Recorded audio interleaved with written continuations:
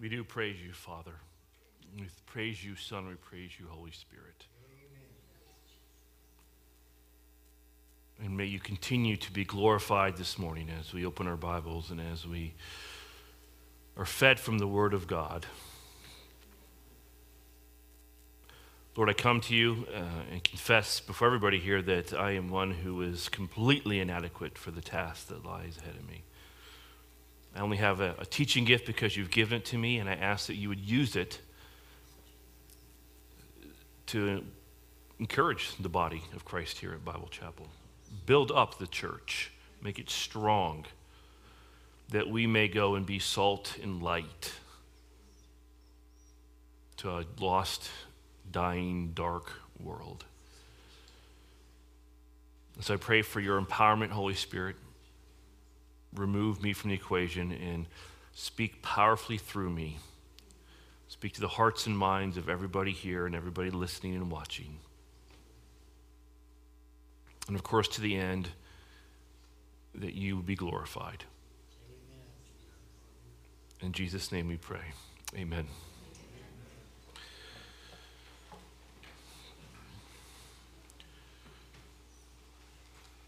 Are we good up there? Frank, can you do me a favor, or somebody? Turn this on. I don't know how to do this. I can't see it. I'm sorry. Get your Bibles out to Matthew 7, 15 to 20. We'll get through this today. I have to admit that as I have never studied anything about false prophets, okay? And I did not realize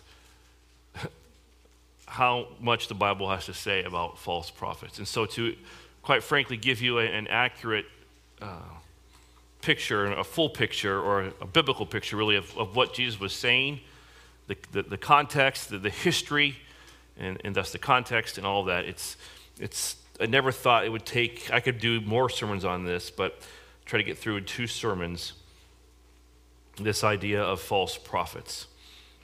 Matthew 7, 15 to 20.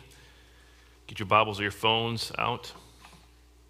It says this: beware of the false prophets who come to you in sheep's clothing, but inwardly are ravenous wolves.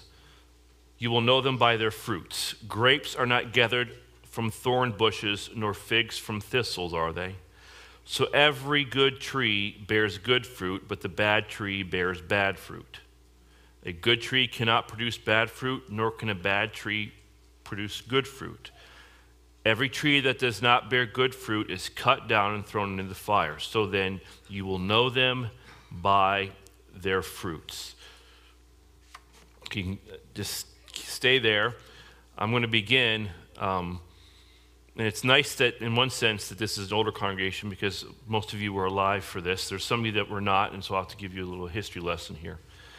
But I was researching this particular sermon and these passages, and I came across this. This is a book called Deceived. It's about the 1978 Jonestown Massacre. For those of you that do not know of this tragedy, Jim Jones was a false prophet.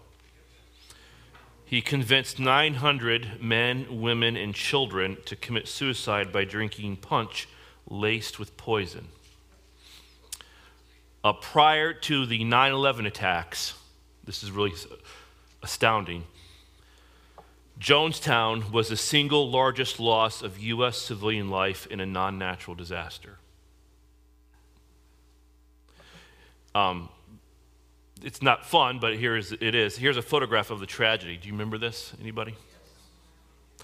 This is the punch, and you can see the container. Sorry, I couldn't make it any bigger. It'd be fuzzier.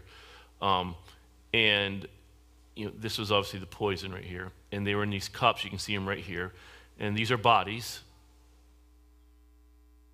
They voluntarily, for the most part, although some under off guard, took this poison to kill themselves, convinced by a false prophet.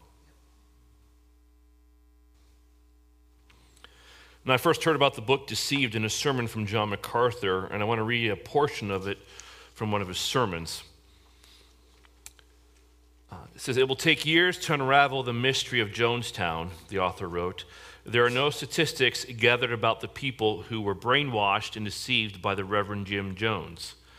There are no records available to us giving names, addresses, and personality profiles of those who came to the People's Temple Christian Church and stayed to die. The puzzle must be assembled piece by piece from the handful of surviving defectors and relatives of the dead. I ask each of my subjects to describe his religious background, hoping to prove that the converts to Jones' false version of the Christian faith might not have been deceived," and listen to this, "if they had been exposed to some version of true Christian faith when they were children. I found, however, that they were exposed to Christian truth as children. In fact, in a long interview with Tim Stone, I got my first answer to my question. Tim was once the second most powerful man in People's Temple. Tim has a law degree from Stanford University and served as an assistant district attorney for San Francisco until he resigned to go to Jonestown in 1977. Tim defected from the cult last year and worked tirelessly until that awful Saturday in November to get his son, John Victor, age 6, away from Jones and the jungle. Those of you who don't know, the church began in all places. I think it was in Indianapolis. There were some problems, so they went to California. There were more problems, so they fled to Guyana in South America. They're in a jungle trying to create this utopian environment and culture and society. Now, according to eyewitness accounts, little John, age 6, John Victor, the son of Tim Stone, was found dead beside Jones' body. I was raised in a Christian home, Tim told me. My parents were fundamentalists, members of the General Association of Regular Baptists. I went to Sunday school and college all my young life. I attended Wheaton College, a leading evangelical Christian college in Illinois, and was involved in student leadership. When I moved to California, I joined and attended regularly the First Presbyterian Church in Berkeley. For 2 years, I was the president of their Corinthians, a business and professional young adult group. I admired and respected their evangelical, yet socially concerned pastoral staff. I was attending First Presbyterian and also attending the People's Temple until I joined Jim Jones' staff. Gene Mills, another victim, was for 7 years a member of the temple, one of Jones' writers, and a member of his planning commission. He said this, "I attended or taught in my church's Christian education program from my childhood. When I was 18 years old, I was the leader of the Pathfinders Club, which had over 50 kids in it. I had 22 adults working under me. I could give you an answer from the Bible for any question. I knew the Bible backward and forward. At one point in my life, the minister tried to send me to college to become his Bible worker, and I was very dedicated to the church." Some of you might be thinking, these people are more committed than I am to their Christian faith. And yet, what happened to them? Wayne Patila, who was Jones's private bodyguard and driver, grew up in a Nazarene Sunday school. His wife and longtime member of the cult grew up in a charismatic church and attended Sunday school and church regularly. Bonnie Thielman, for 6 years a member of the temple, was the daughter of Assemblies of God missionaries to Brazil and attended Bethany College, a Lutheran school in Minnesota. Carolyn Moore was president of her Methodist Youth Fellowship group, and she and her sister Annie were children of a Methodist minister, and both served as intimate Jones aides, and both died in Guyana. These people were raised, folks, in the church, exposed to sound Christian doctrine, and yet Jim Jones deceived them. Such is the deceitfulness of false prophets. And such is the reason why our Lord says what? Beware. Now, the writer of the book Deceived explained why people followed Jim Jones. He knew how to inspire hope. He was committed to people in need. He counseled prisoners and juvenile delinquents. He started a job placement center. He opened rest homes and homes for the retarded. He had a health clinic. He organized a vocational training center. He provided free legal aid. He founded a community center. He preached about God. He even claimed to cast out demons, do miracles, and heal. He was so deceitful that he deceived not only 900 people to take their life in a jungle in Guyana, he also deceived politicians. Willie Brown, who would become the Speaker of the California State Assembly and then Mayor of San Francisco, compared Jim Jones to Martin Luther King and Mahatma Gandhi. Harvey Milk, a politician from California, described Jonestown as a beautiful retirement community helping to alleviate the world food crisis. California Lieutenant Governor Mervyn Dimali actually made a pilgrimage to Jonestown that led to a gushing reaction typical of ideological tourists. Jim Jones deceived everyone who gave him plaques and honors and awards as a great civic and religious leader. He even deceived the President of the United States' wife at the time, Mrs. Rosalind Carter, who was raised in Methodist and Baptist churches. Author David Cohn of San Diego State University and co-author of the book The Cult That Died, The Tragedy of Jim Jones and the People's Temple, which was released in 1980, wrote this about Rosalind Carter. Rosalind Carter, wife of President Jimmy Carter, she became enthralled with Jim Jones when she visited San Francisco with then vice presidential candidate Walter Mondale during the 1976 campaign. She spoke from Jones' pulpit and also had a private dinner with him at a posh San Francisco restaurant. They continued to correspond by letter after that. Rosalind was obviously captivated with Jim Jones. She even arranged correspondence between her sister and Jim Jones. Now, Jim Jones gives us the subtlety, or a picture of the subtlety and deceitfulness of false prophets. Now, he wasn't the first false prophet, and he won't be the last. Jesus warns us that many false prophets will arise and deceive many. Folks, they're everywhere. They're everywhere.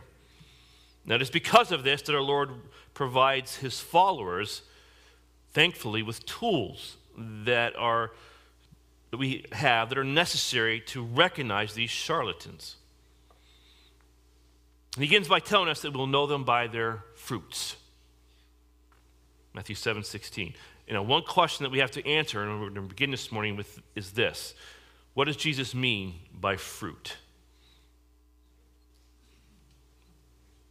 I don't want to complicate this answer, okay? But I do want to give you a biblical answer. So I'm trying to take a lot of information and kind of delve it down into its simplest, basic form. But we can recognize, for example, just a physical tree by their fruit, because that's what a tree produces. An apple tree produces apples. A pear tree produces pears, okay? But how do we recognize a false prophet? Well, look at his fruit, Jesus says, and by fruit, this is what he means. Lifestyle. And by lifestyle, I mean this. Our lifestyle reveals our heart, because we live from the heart, right? And within our hearts is what? Where our attitudes reside there. That's where our thoughts, motives, and feelings, things that we can't see, others can't see. So there's the attitudes, and these attitudes are revealed by what? Our actions, by what we do. For example, this is a Spirit-filled Christian's attitude. The fruit of the Spirit is love, joy, peace, patience, kindness, gentleness, self-control. Against such things there is no law. That's the attitude.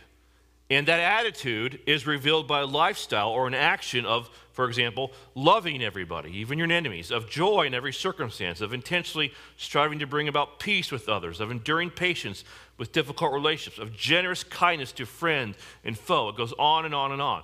So the attitude drives the action, okay? The attitude from the heart drives the action or the lifestyle. This is why John the Baptist said to the Pharisees, "You brood of vipers, who warned you to flee from the wrath to come? Therefore bear fruit in keeping with repentance." In other words, prove that this baptism of repentance that you just participated in by living a changed life. That's a repentant lifestyle.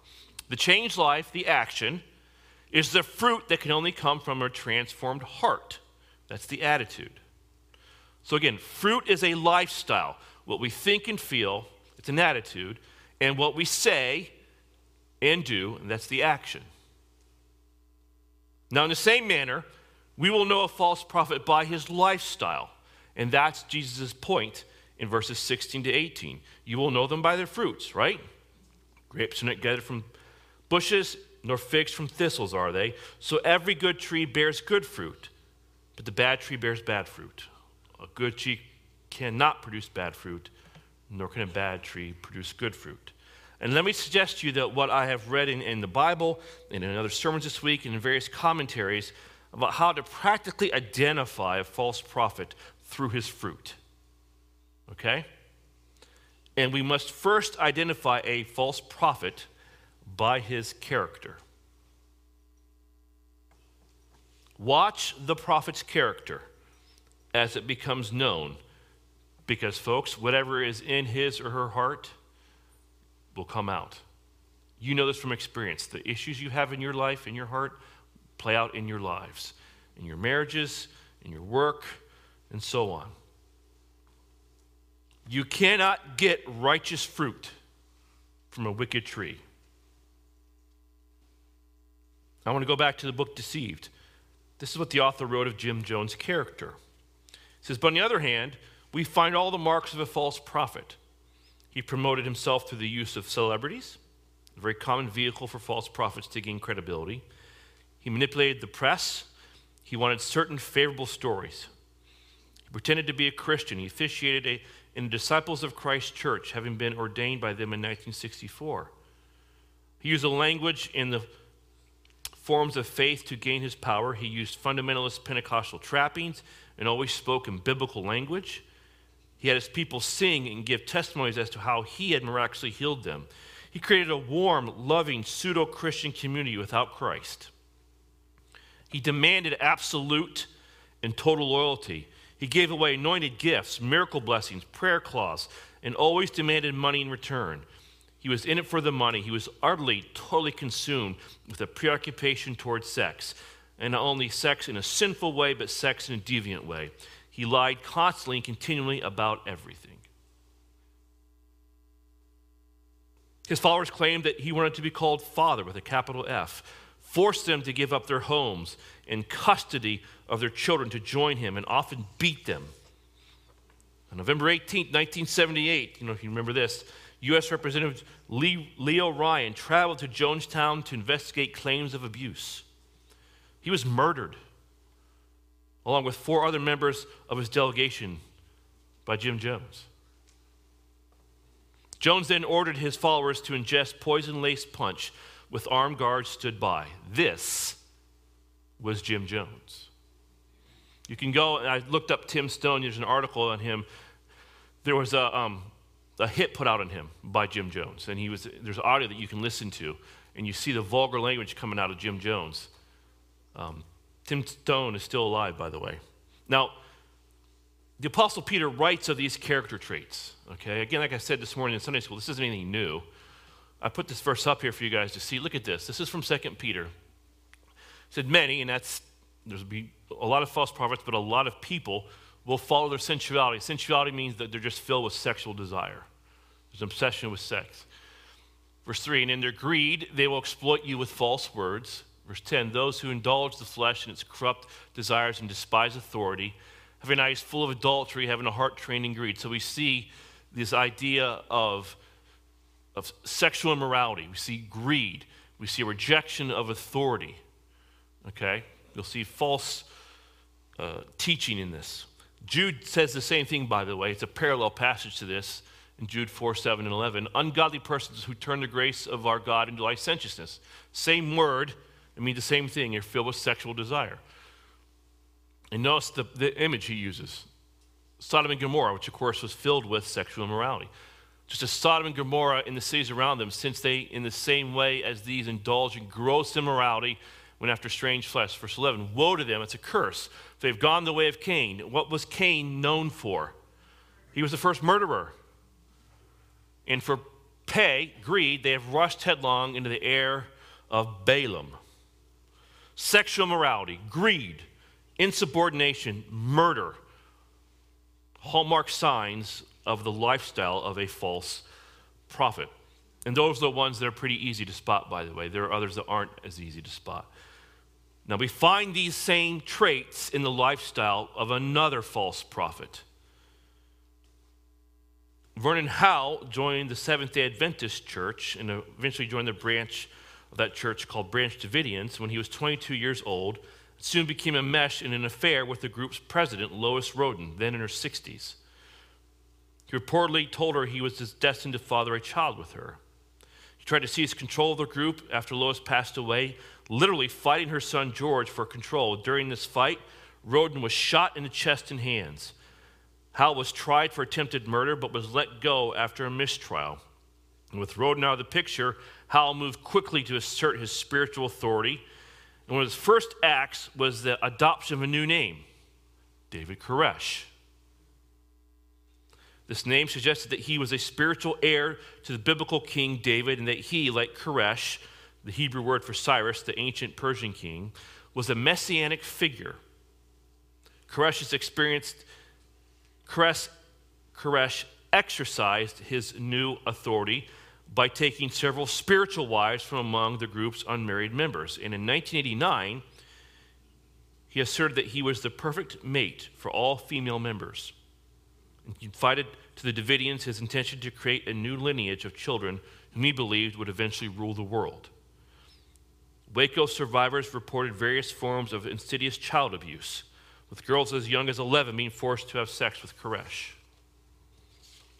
And on February 28th, 1993, you guys remember this? This controversial, self-proclaimed prophet, the leader of the Branch Davidians, again, an offshoot of the Seventh-day Adventists, was living in a compound in Waco, Texas. In response to reports that the Davidians had been stockpiling illegal weapons, remember what happened? At their compound, in preparation for the end of the world, Federal Bureau of Alcohol, Tobacco, and Firearms agents raided the property. Their goal to search the premises and arrest Koresh for unlawful weapons possession. But of course that plan went south very fast. 4 federal agents and 6 Branch Davidians dying in a chaotic shootout. The FBI then became embroiled in a 51-day standoff with Koresh. Remember seeing it in the news, the nightly news? On April 19th, 1993, in an attempt to lure Koresh and his followers out, agents took decisive action. Remember, they rammed the building with tanks and launched a tear gas assault, and the structure caught fire. 76 Branch Davidians, which included 28 children, died in the flames. You remember this?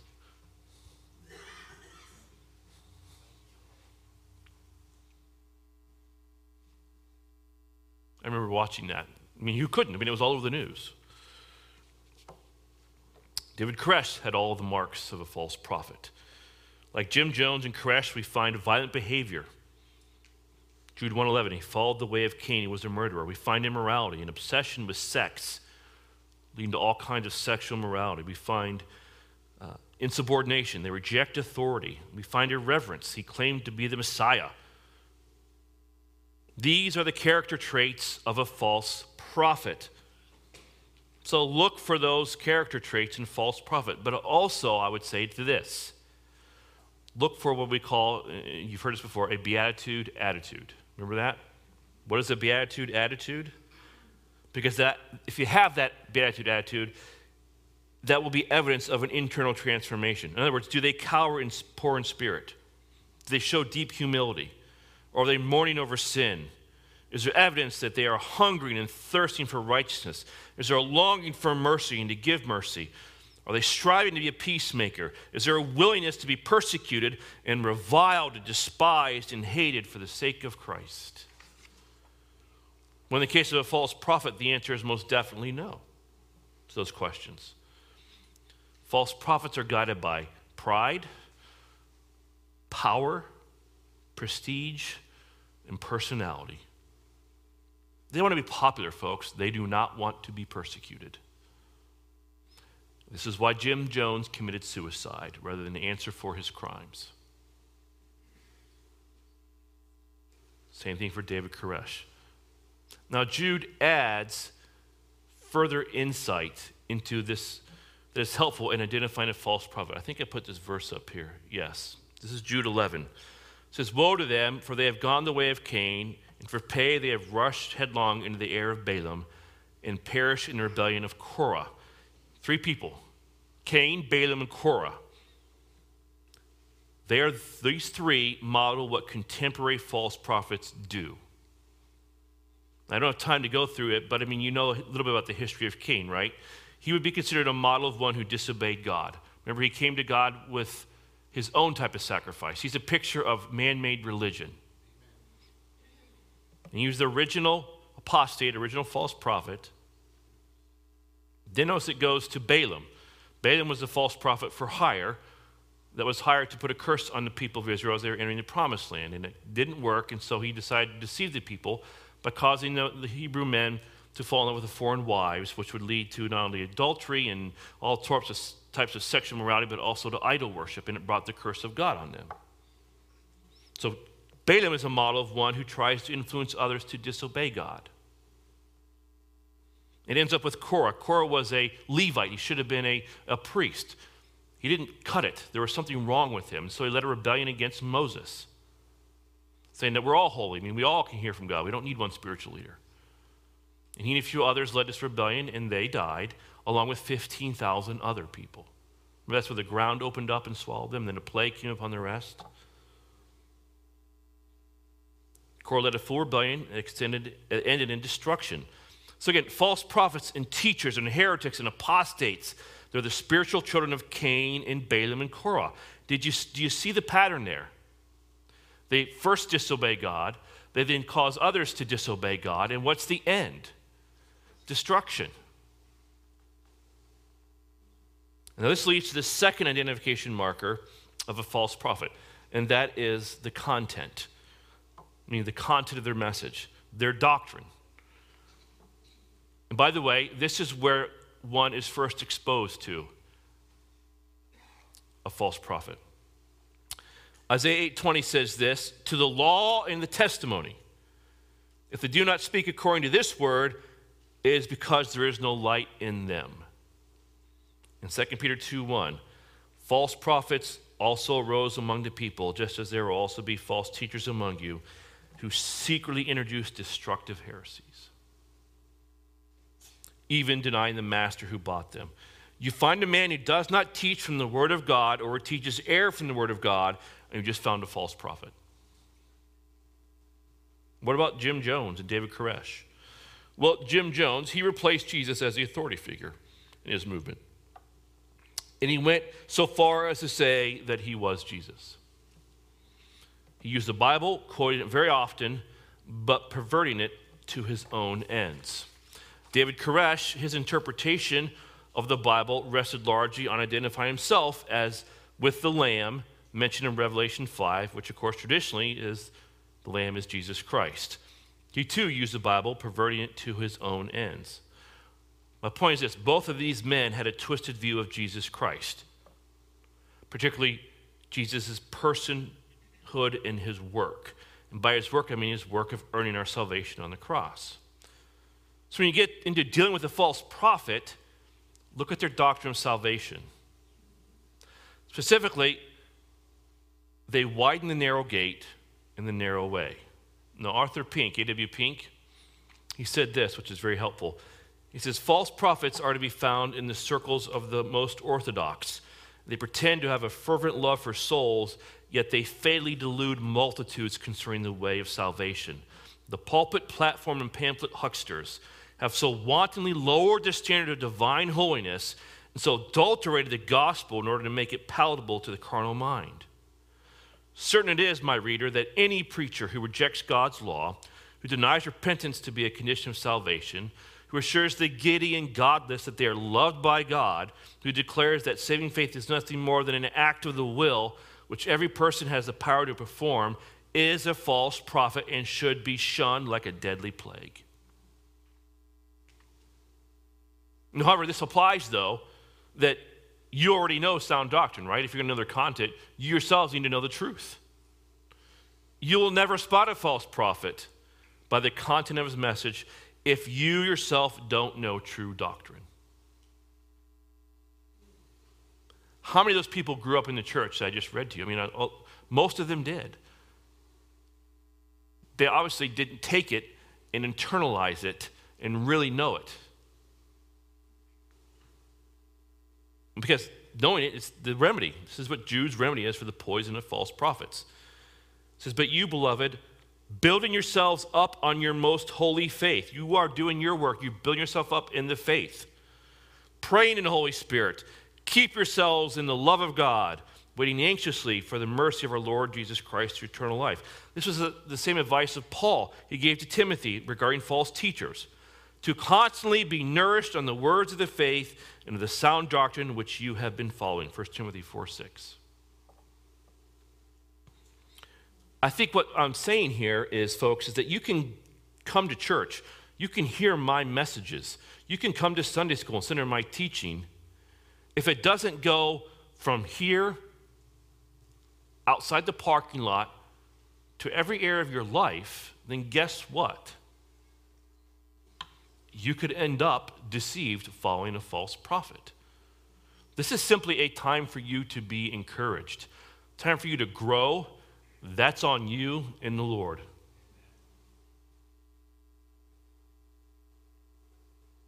And these people were deceived. And don't think you can't be deceived.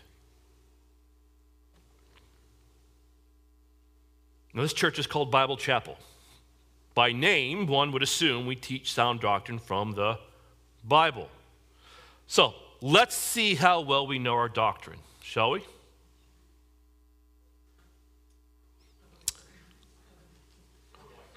Oh boy. I'm going to read to you from some doctrine from a false prophet, and let's see how long it takes the congregation to identify the false religion. Okay? This is regarding the Trinity. And if you think you know, don't say anything. I'll have you raise your hand. So just be quiet. Okay? Regarding the Trinity, this particular false religion, they believe in the divinity of Christ, but he received that divinity as a gift from the Father after dying on the cross. They also believe that the Holy Spirit is not a person, but the manifestation of God's power. If you think you know which false religion this is, raise your hand. Higher. Roseanne, think you're the only one? Think you know? You're not too sure, okay. Okay. Put your hands down. I got you in my mind. I'm joking with you there. Regarding Christ's second coming, they believe that Christ, and these get easier, by the way. And the third one will tell if you know it at all. They believe that Christ had returned visibly in October of 1874. When that didn't happen, they changed the date to 1914 and that he had been ruling from heaven since that date. Do you know which false religion I'm talking about? Okay. This one will give it away, and I hope they'll see more hands go up with this one. And if not, you don't know it, I don't want to make fun of you or anything or say it's right and good because you should know it, but at the same time, I understand that you may not know it. Regarding hell, there was a heavenly resurrection of 144,000 righteous, as well as a great multitude, but believed that the remainder of mankind slept in death, awaiting an earthly resurrection rather than suffering in a literal hell. Who do you think you know this group is, or this false religion now? Now everyone raise their hands that thinks they know. Okay. Say it. What is it? Anyone else? Mormons? Jehovah's Witness? Anybody else? What? Catholic? Seventh-day Adventist? The answer is Jehovah's Witness. Now, if you know this one, you're good. You're going to heaven, and you can just do whatever you want to do, all right? You're good, okay? Who was their original false prophet? Who was the original false prophet of Jehovah's Witness?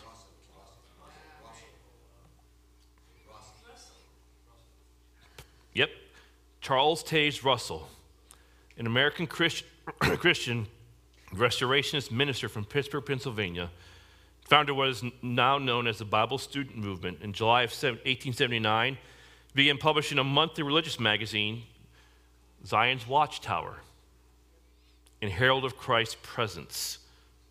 Now, I want to say this, though. It is here that I feel compelled to remind you of our Lord's words in Matthew 7:15, beware of false prophets. Charles Taze Russell, or Pastor Russell, was not a murderer. He was not a sexually immoral person. He was not in it for the pay. But nonetheless, he was what? A false prophet. Again, the word beware, it's a very strong word from our Lord. It means hold your mind back from. Remember I told you last week, don't even expose your mind to the influence of a false prophet. See, this was the heir of Tim Stone. Remember the lawyer I told you that got involved with Jonestown, or Jim Jones and the people's religion there? He is a Stanford University law graduate.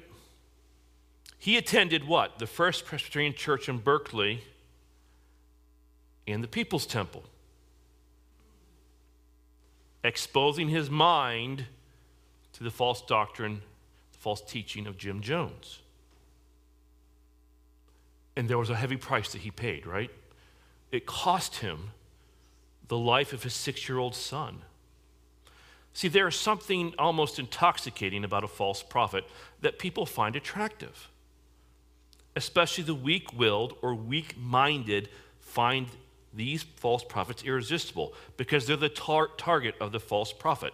That's why Peter says that they entice, that is, false prophets entice unstable souls. 2 Peter 2:14.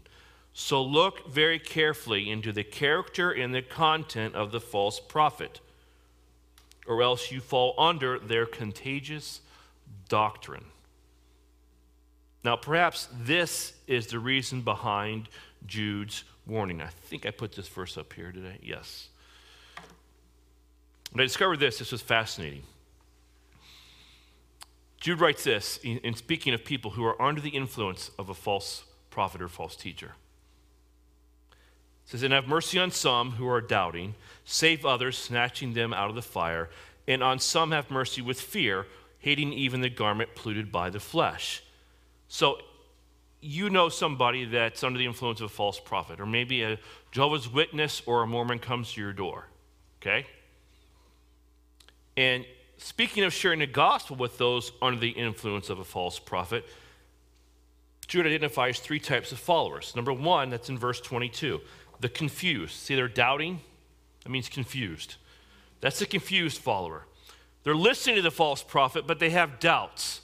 He says, to these we show mercy. Mercy here means you're sharing the gospel with them. That's what mercy is. You present the gospel to them. Then you have, number 2, in verse 23, the converted. These are the ones who have listened and are now following the false prophet. With these, we are to be more aggressive. We save them, but only how? You snatch them out. See, they're in the fire. You got to quickly pull them out of the fire. But there's a danger that you too could get burned, right? Then you have the final group, the third group. They are the committed. That's the end of verse 23. Think of them as the ones that are in leadership. What does it say here? With these we are to show mercy, and mercy is what? Share the gospel, but do it how? With fear. Now, what does that mean? Fear of what? Fear of being swept up into the false teaching and believing the lies of the false prophet because it is so contagious. It's so powerful. It's so deceptive. Now, the Apostle John had this to say about false prophets. And I don't know if you can read that, but it's 2 John 7 through 11. It says, for many deceivers have gone out into the world, meaning false prophets, who do not acknowledge Jesus Christ as coming in the flesh. I told you they would not acknowledge Jesus Christ. This is a deceiver and the Antichrist. Watch yourselves. So that's our job. Watch yourselves. That you do not lose what we have accomplished, but that you may receive a full reward. Anyone who goes too far and does not abide in the teaching of Christ does not have God.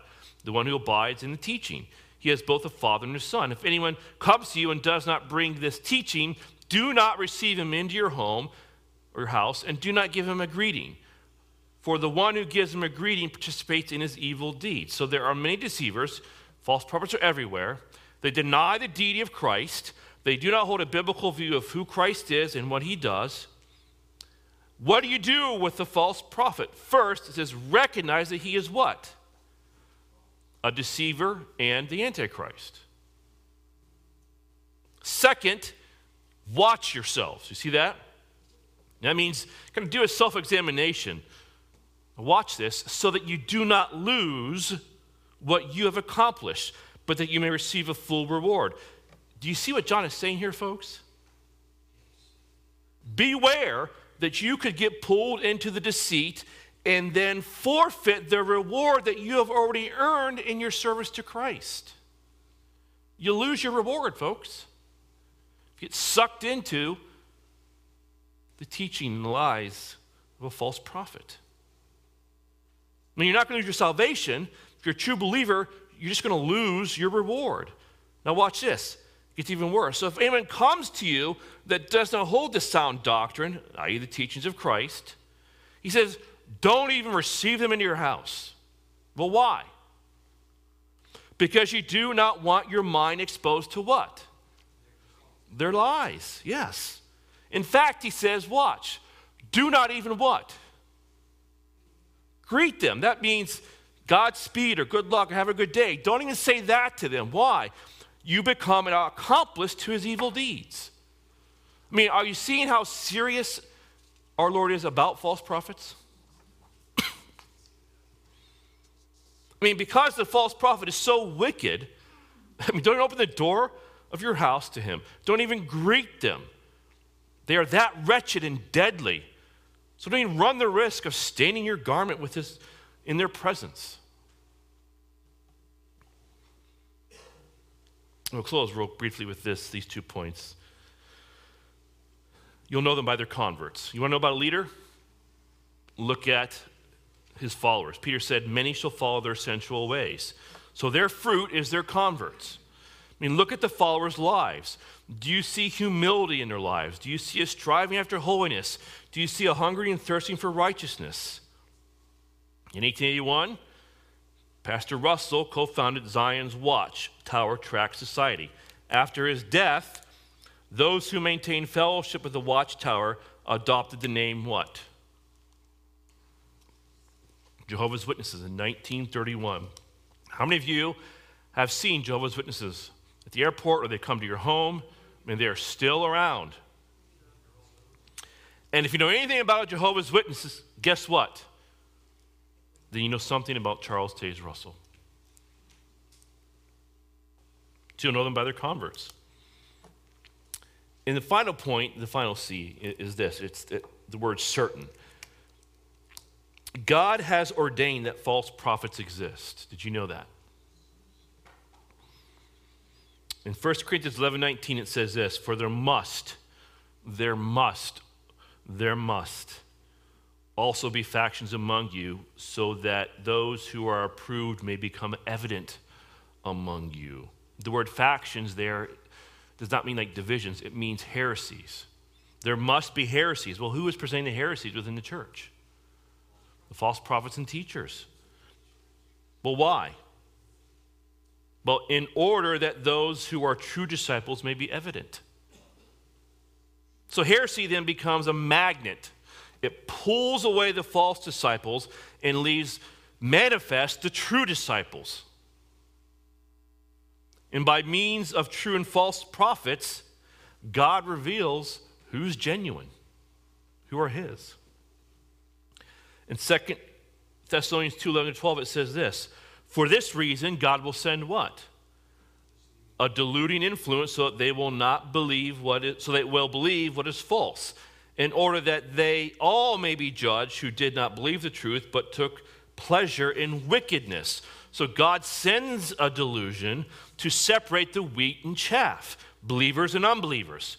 God wants that delusion because it becomes a dividing line between those who accept Jesus Christ and those who reject Jesus Christ.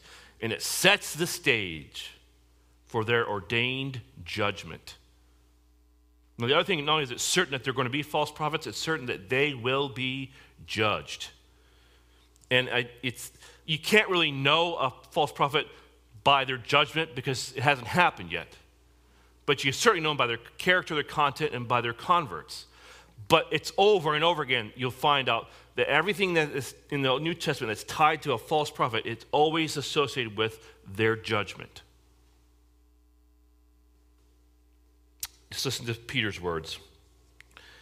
For if God did not spare angels when they sinned, and of course that sin was what? When they became down in Genesis 6 and they cohabitated with women. For those angels, cast them into hell and committed them to pits of darkness reserved for judgment. They are being reserved in a pit. And when he judges, they'll be brought out of that pit and then they'll be thrown into the lake of fire. So what they did was so bad, I'm going to bind you and I'm reserving a judgment for you. I haven't forgotten about you. You have a reservation. Here's your reservation because it's coming.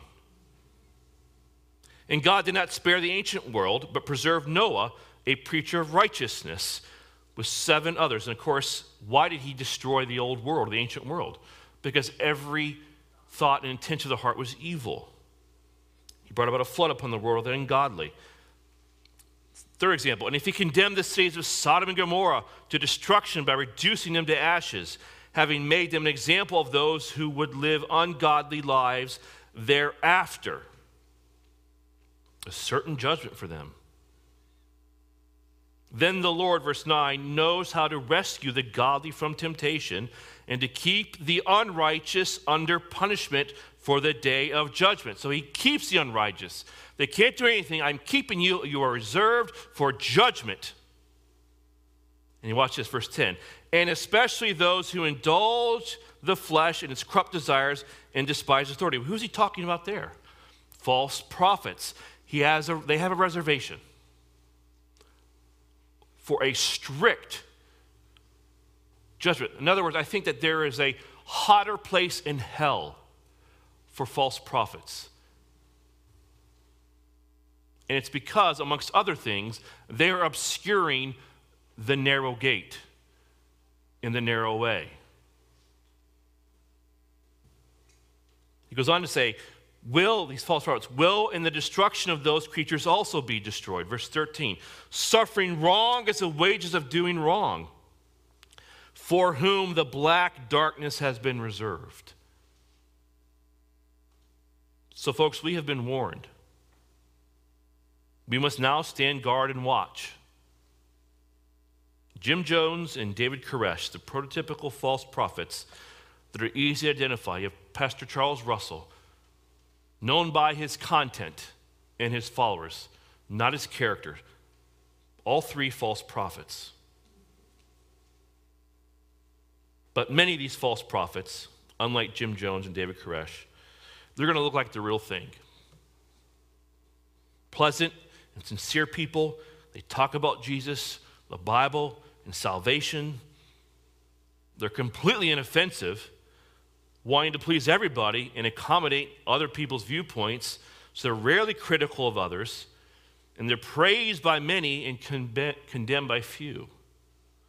They have large crowds that gather around them and listen to their message and believe their lies. But don't forget, folks, not for one moment, don't forget that despite all their trappings, all they are doing is shoving these large crowds through the wide gate onto the broad way that leads to destruction. It is sad. So beware. And that's the application point. Beware of false prophets. And there was so much more I could have gotten into, but we'd be here a lot longer, and I don't want to do that to you.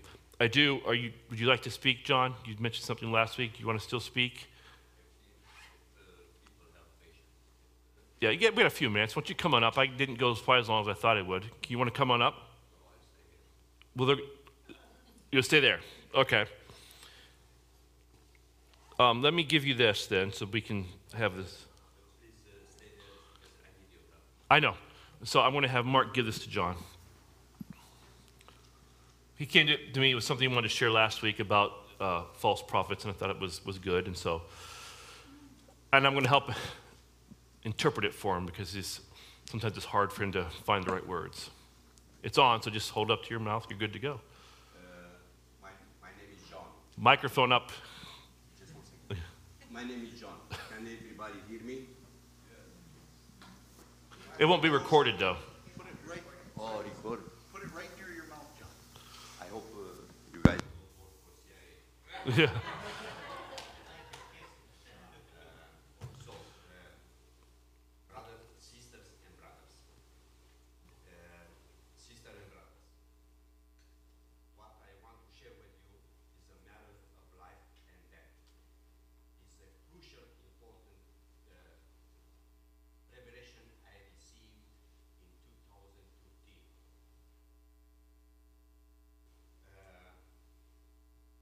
Pastor Preston was talking about these two charlatans, Yeah. James. Jim Jones and David Koresh. Yes. We should take in consideration the fact that a multitude of people they were deceived by these two guys, yes? Yes. But we should ask ourselves, who are the people that have been deceived? People who grew up in churches for 10, 20, or 2 years, they served in churches. That means what? What then? The nourishment, the spiritual nourishment in their churches was very poor. So, but take in consideration, these two guys, Jim Jones and David Koresh. yes, comparing, in comparison with the great deceiver, the false prophet, who works in behalf of the beast. Comparing with the beast, these two prophets are minuscule or microscopic. Or microscopic.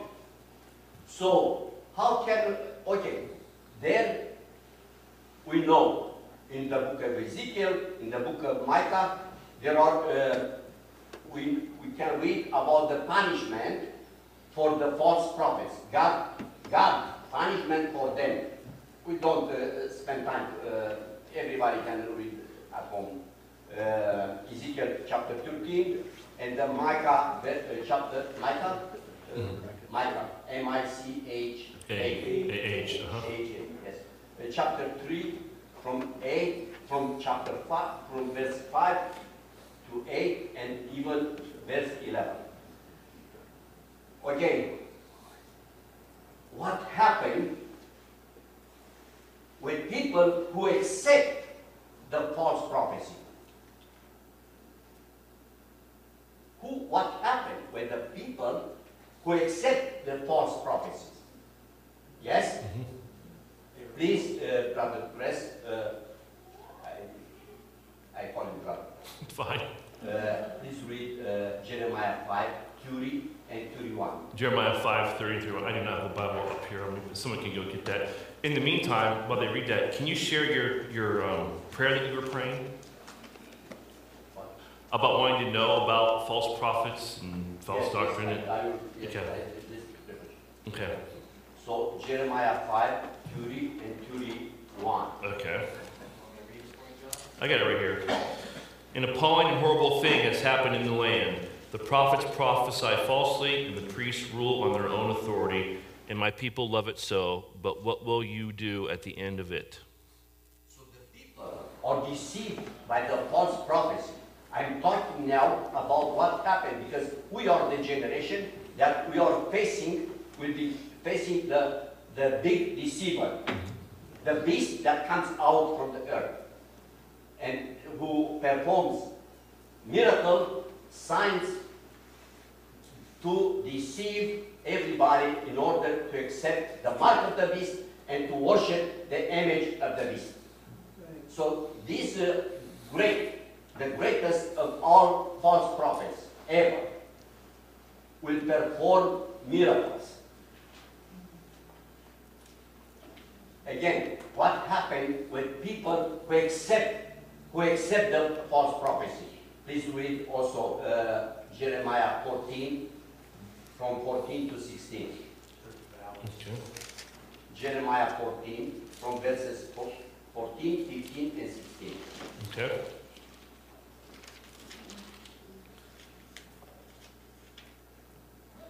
Then the Lord said to me, the prophets are prophesying falsehood in my name. I have neither sent them, nor commanded them, nor spoken to them, because they are prophesying to you a false vision, divination, futility, and deception of their own minds. Therefore, thus says the Lord concerning the prophets who are prophesying in my name, although it was not I who sent them, yet they will keep saying, there will be no sword or famine in the land. By sword and famine, those prophets shall meet their end. The people to whom they are prophesying will be thrown out into the streets of Jerusalem because of the famine and the sword, and there will be no one to bury them, neither them, nor their wives, nor their sons, nor their daughters, for I will pour out their own wickedness on them. Terrible things will happen for the people who accept false prophecy. Terrible things will happen, yes? Mm-hmm. Yes. Now, very few words. Now, how can we discern? Before 2013, I prayed for almost 2 years. God, please give me the ability to make a discernment, to make a separation, to make the difference between the voice of Holy Spirit and the whisper of evil. Amen. Give me the ability. I asked God for maybe for almost 2 years. And in my mind, I was expecting the God to give me the formula, like a mathematical formula. No, the God didn't give me any Newton's law. So I was in Romania, and while I was shaving in the morning, while I was shaving, the way you hear me, I heard a voice saying, and who wants to take notes, please do it. It's for the benefit of any Christian people. The voice said, any prophecy, any religious word and performance that don't have the target to transfer Jesus' divine nature in your life is not from me. Amen. Any prophecy, again I repeat, any prophecies, any word, any religious word that don't have the target and the result, Jesus' divine nature, to be transplanted in your life, in your spirit, is not from me. Is not from me. So, again, the greatest deceiver is the false prophet that we are the generation that will be facing him. He will perform terrible miracles, bring fire from heaven. But is this from Jesus' glory? It's not from Jesus' glory. Does it have the power to transplant Jesus' divine nature in my life? Does not have the power to do it. Does not have the power to do it. So, I want each of you to be victorious. Yes. Victorious. To overcome the deceiving work of the false prophet. Yes? Yes. Now please read Revelation 19, verse 20. 20. This is funny because I'm always having you guys do this.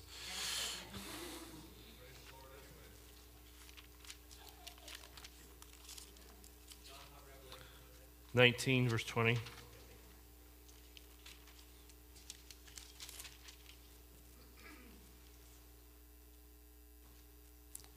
And the beast was seized, and with him the false prophet who performed the signs in his presence, by which he deceived those who had received the mark of the beast and those who worshipped his image. These two were thrown alive into the lake of fire, which burns with brimstone. So the beast cannot do. He cannot be efficient. He can be effective without the work of the false prophet. Period. I wish God to enlighten each one of us with the full of the light of Holy Spirit. Amen. With that one, I pray, and we'll close this morning. Father, I've prayed this morning, and I'll pray again, really what John was saying in the sense of we need you to enlighten the eyes of our hearts. Give us that deep experiential understanding and knowledge of you, one that's really kind of bore down to our bones, the very basic structure of who we are. May your doctrine and your truth be so much a part of our lives, it's just so evident by who we are. And the only way that we will be free is if we know the truth. And so may we saturate ourselves with the truth this day and the rest of the days of our lives. And may we beware of false prophets. In Jesus' name, we all pray. Amen. Well, enjoy your Sunday. God bless you.